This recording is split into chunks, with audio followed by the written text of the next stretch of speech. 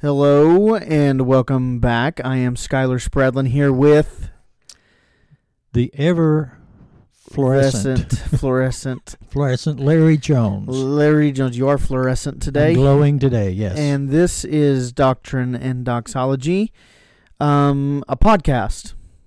Good job. You figured it out. It is. It's a podcast, and we're glad to be here. Yeah, we are. You're in rare form today. It's a windy day out there today, and I'm just glad to be here. You're just glad to have survived it? Yes. Well, good. Golly gee willikers. I have a load of leaves all over my ground. Those are from my lawn. house. Probably so, that you blow them out in the street so they could blow down to my house. Yep. Did you get my message? Pick up my leaves for me? I tied a little letter to one of my leaves. Oh, okay. Yeah. Said, Nana Boo Boo. Said, thanks for picking these up. Okay. Yeah, I'm glad to be here. You're always glad to be here, but you're always just glad. Well, brother, that's the Lord Jesus in my life. Yeah, definitely that. But also, you're just kind of unique.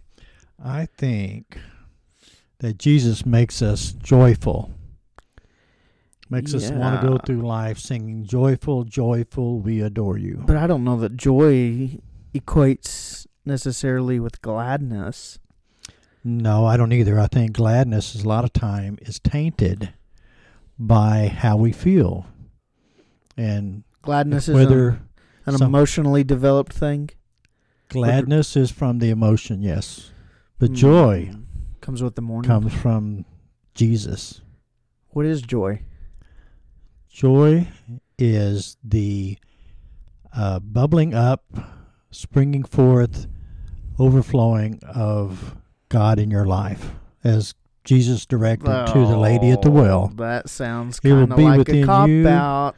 It'll be within you a spring of living water, bubbling up to everlasting. He didn't call that joy. What would you call joy?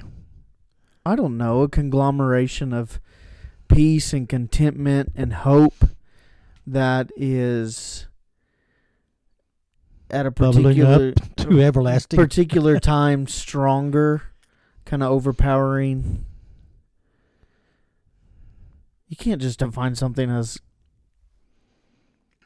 God bubbling up in you. That doesn't help me. Okay, that's just the way I view it. Yeah, but what does that even mean? That means Jesus loves me, and I'm rejoicing in the fact that Jesus loves me and died for me and gave himself for me and has granted eternal life. So I have peace, love, and joy in my heart. Yeah, that's not a self-regenerated item. It's God-regenerated item. I like the last part of that. Yeah, that's good. The first part is, that's you. But the second part of that was pretty good. Okay. What are we talking about today? We are talking about the power of the church. The power of the church. I thought there was something last week that you had mentioned that we needed to talk about that we didn't get to. What kind of authority does the church have? That, yeah. That's under the main heading of the power of the church. So what would you think the world would be like if God was not present with his people? Society. I'm talking about society. Darker. Crime at a rampant pace. Yeah. Murder, mayhem. Yeah. Wickedness unrestrained. Wickedness unrestrained, yeah. I agree. Yeah. Which I think would in turn lead to also more chaos naturally. Yeah, we would be like Romans 1. Well, I mean, even in like the natural order creation. I think the moral corruption of people can, over long periods of time, corrupt the creation even more. Right. So what effect do Christians have, or does God have through Christians on government? That's a good question, even if you leave the government part off. And that's a convicting question that churches should ask all the time. What would the world be like if we're not here? And since we are here, what should it be like? That's good. Yeah. What kind of influence does God work through his people on government? That's what you're saying? Yeah. I don't know. That's a hot topic. Well, we do promote sinless society. Yeah. Yes. And we don't have a sinless society, of course. And even government can jump in and make some ungodly assumptions. Yes. There's no real, in my understanding, which I think is right, Of course. there's no real... I think mine's right, too. There's no real, direction for Christians or the church to prevail upon the government, especially in the New Testament. I think there are a few passages that interpret for the church the role of government, but the church is regarded to a different realm than the government. And so that being said, I don't think the church should try to prevail herself upon the government. However, a church that is doing her job and her role and honoring Christ in life like she should, I mean like a global church, does have influence upon the government through her example and her existence. And we find that all throughout church history, and I'm even thinking more back to the time before Christianity was legal in the Roman Empire, before the conversion of Constantine. The government was blaming Christians, but they were also restraining themselves in some ways because of the moral example of Christians. They were intrigued by them and threatened by them. Then Constantine's converted, and Christianity takes a more state kind of position, becomes the religion of the state. But then other even Islamic governments or other religious governments, even atheistic governments throughout history would invite missionaries because of the moral influence of the church. So I don't think Christians should, or the church should, try to prevail herself upon government for a lot of reasons. But I think her godly example and existence will influence the government. That's good. You know that the very long answer, wasn't it? Yeah, even in motels, mini motels, like little ones for little bitty hotels. Most hotels, at least in the United States, desire to have Bibles in their bedside drawers. Absolutely. And one of the reasons because it prevents bad things happening in their motels. Absolutely. God's word kind of can get into a heart and make a change. Well, we know it stops suicides. Yes, it does. And that's one of the stated reasons that they would like Bibles in their rooms. So I guess I'm saying that, Christians probably should be involved in government. I would like to think that many of our congressmen and senators should be Christians. I would rather have some Christians there than no Christians at all. Right, but I don't want to equate that to a command from God. Yeah, I don't want to say the church should be doing that. Of course, I want believers in all sectors and areas of society. Life. Yeah.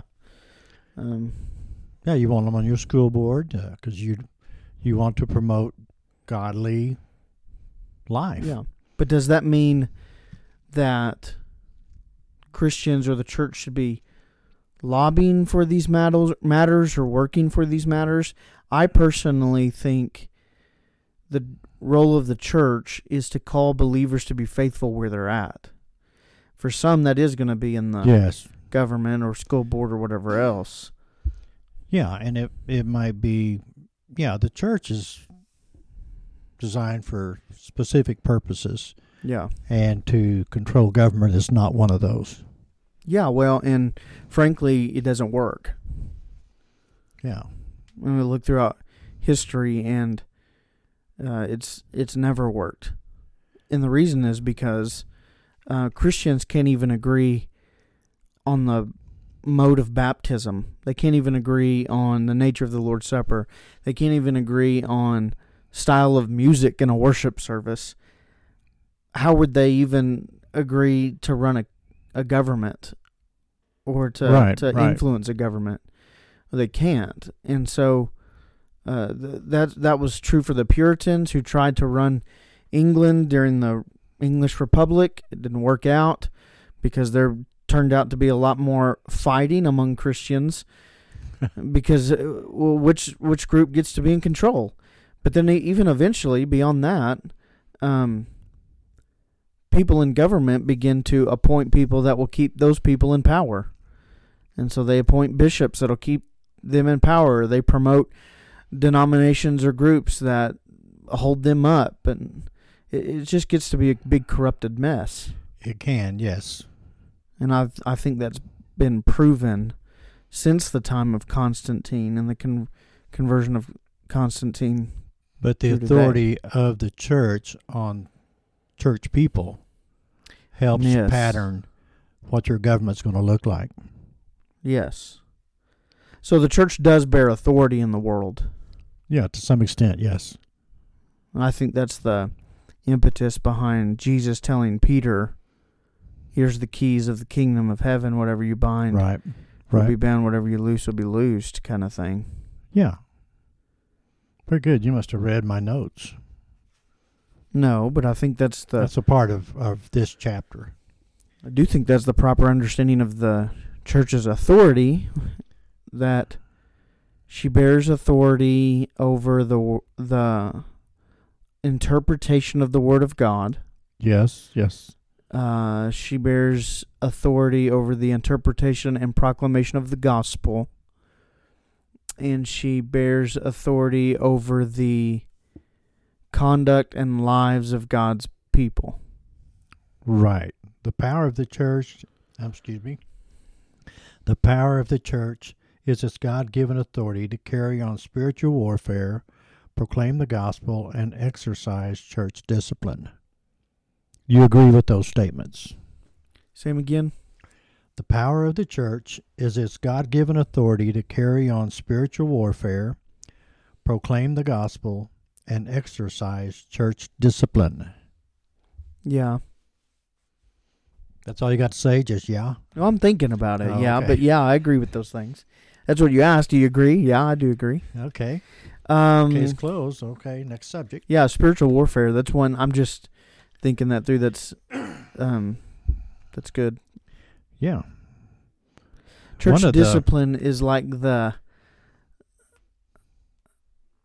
I mean, I get what's being said there, but it's hard for me to just kind of lump what I believe the church's authority in the Christian's life to be into the category of church discipline, because that's kind of like the last... Right. I think the church bears authority in other ways before it gets to church discipline. Right. Well, we want to please our Lord. That's our primary objective as believers. We want to honor God, please Him.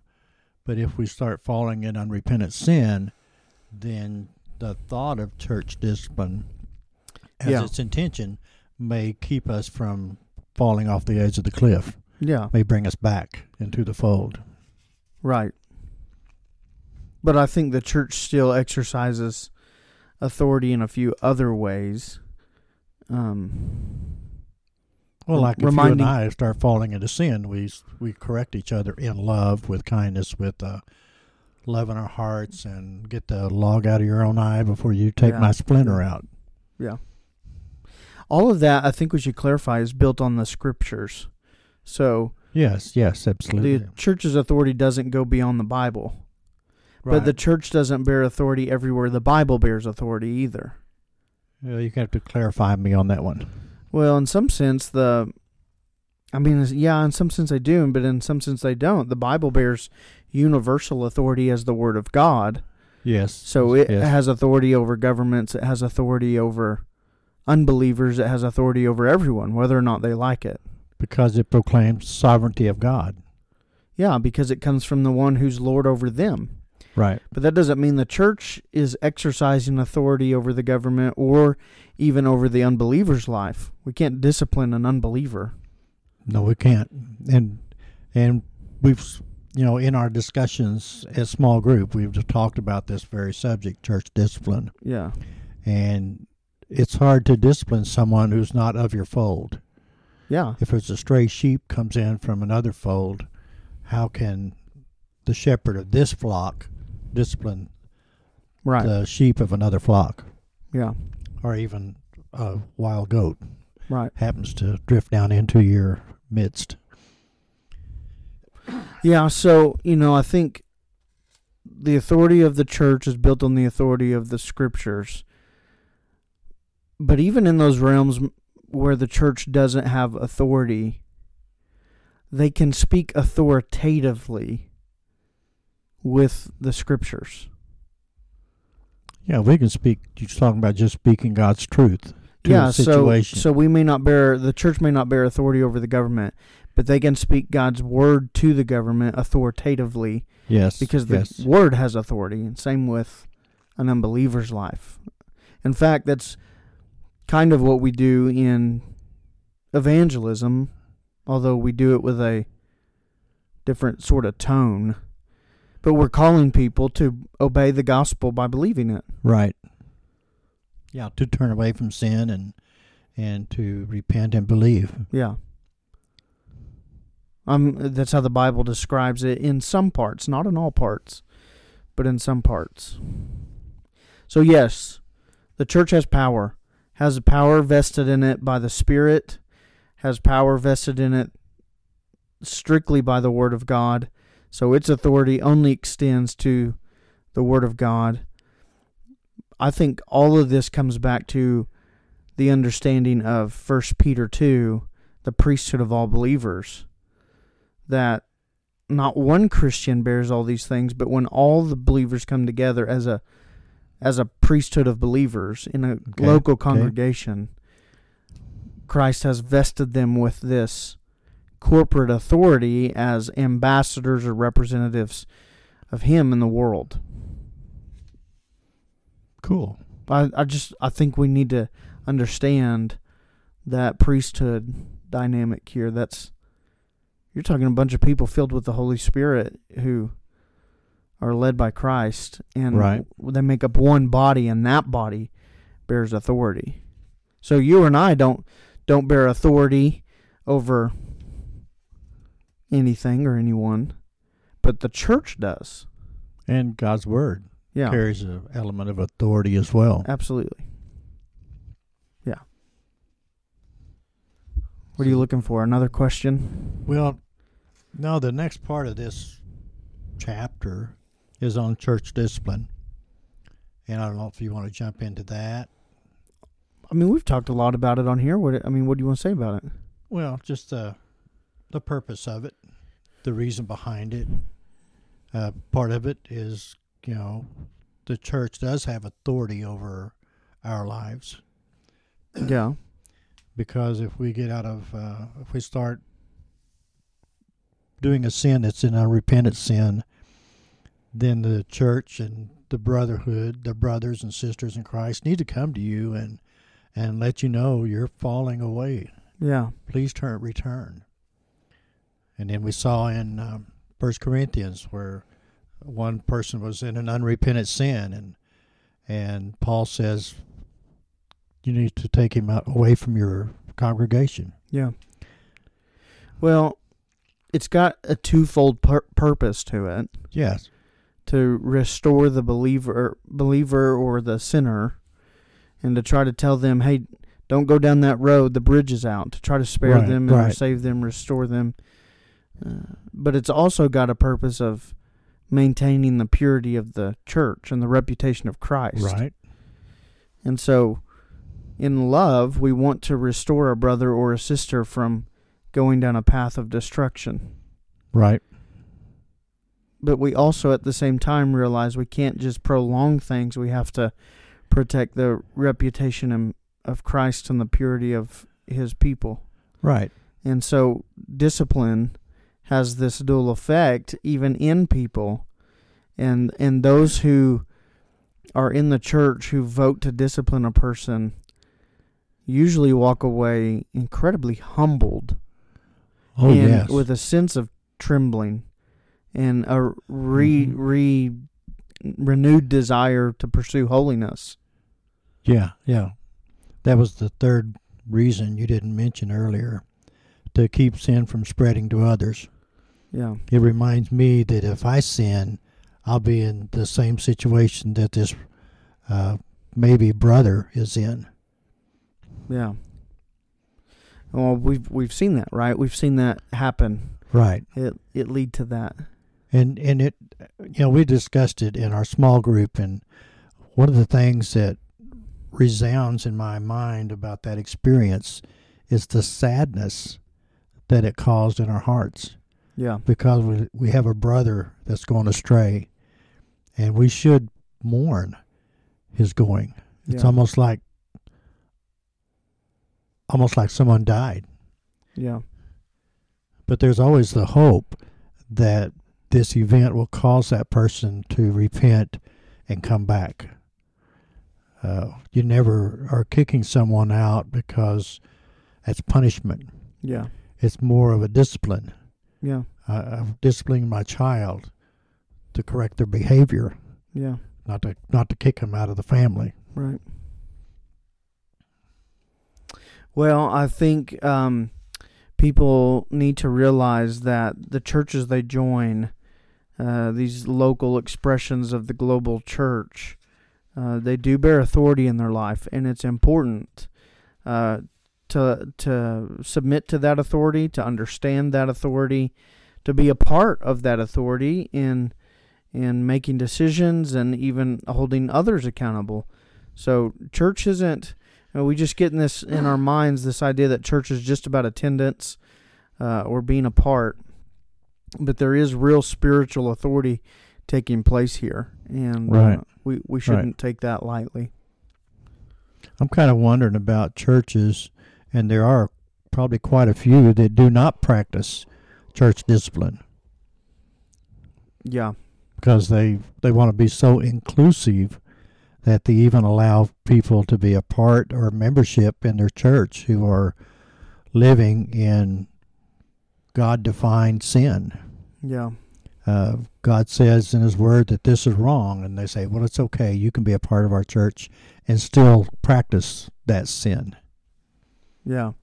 Where hopefully it hinders the gospel. Yeah, and it distorts it. Yeah. And then the outsider looking in says, well, I can go to church there and keep my sin. Right. There's no reason to repent. Yeah, not really repent or not see the distinction. Why would I even follow that? If they're living like the world, what's the point? Right. Or I can, like you said, I can keep living like the world. Sure. And I can be a part of this religious group, and I've got a ticket to heaven. Yeah. And the truth is they don't. Yeah. Yeah. The authority that the church bears and the authority that the church exercises is ultimately for that. It's for the clarity and advancement of the gospel. Yeah, yeah.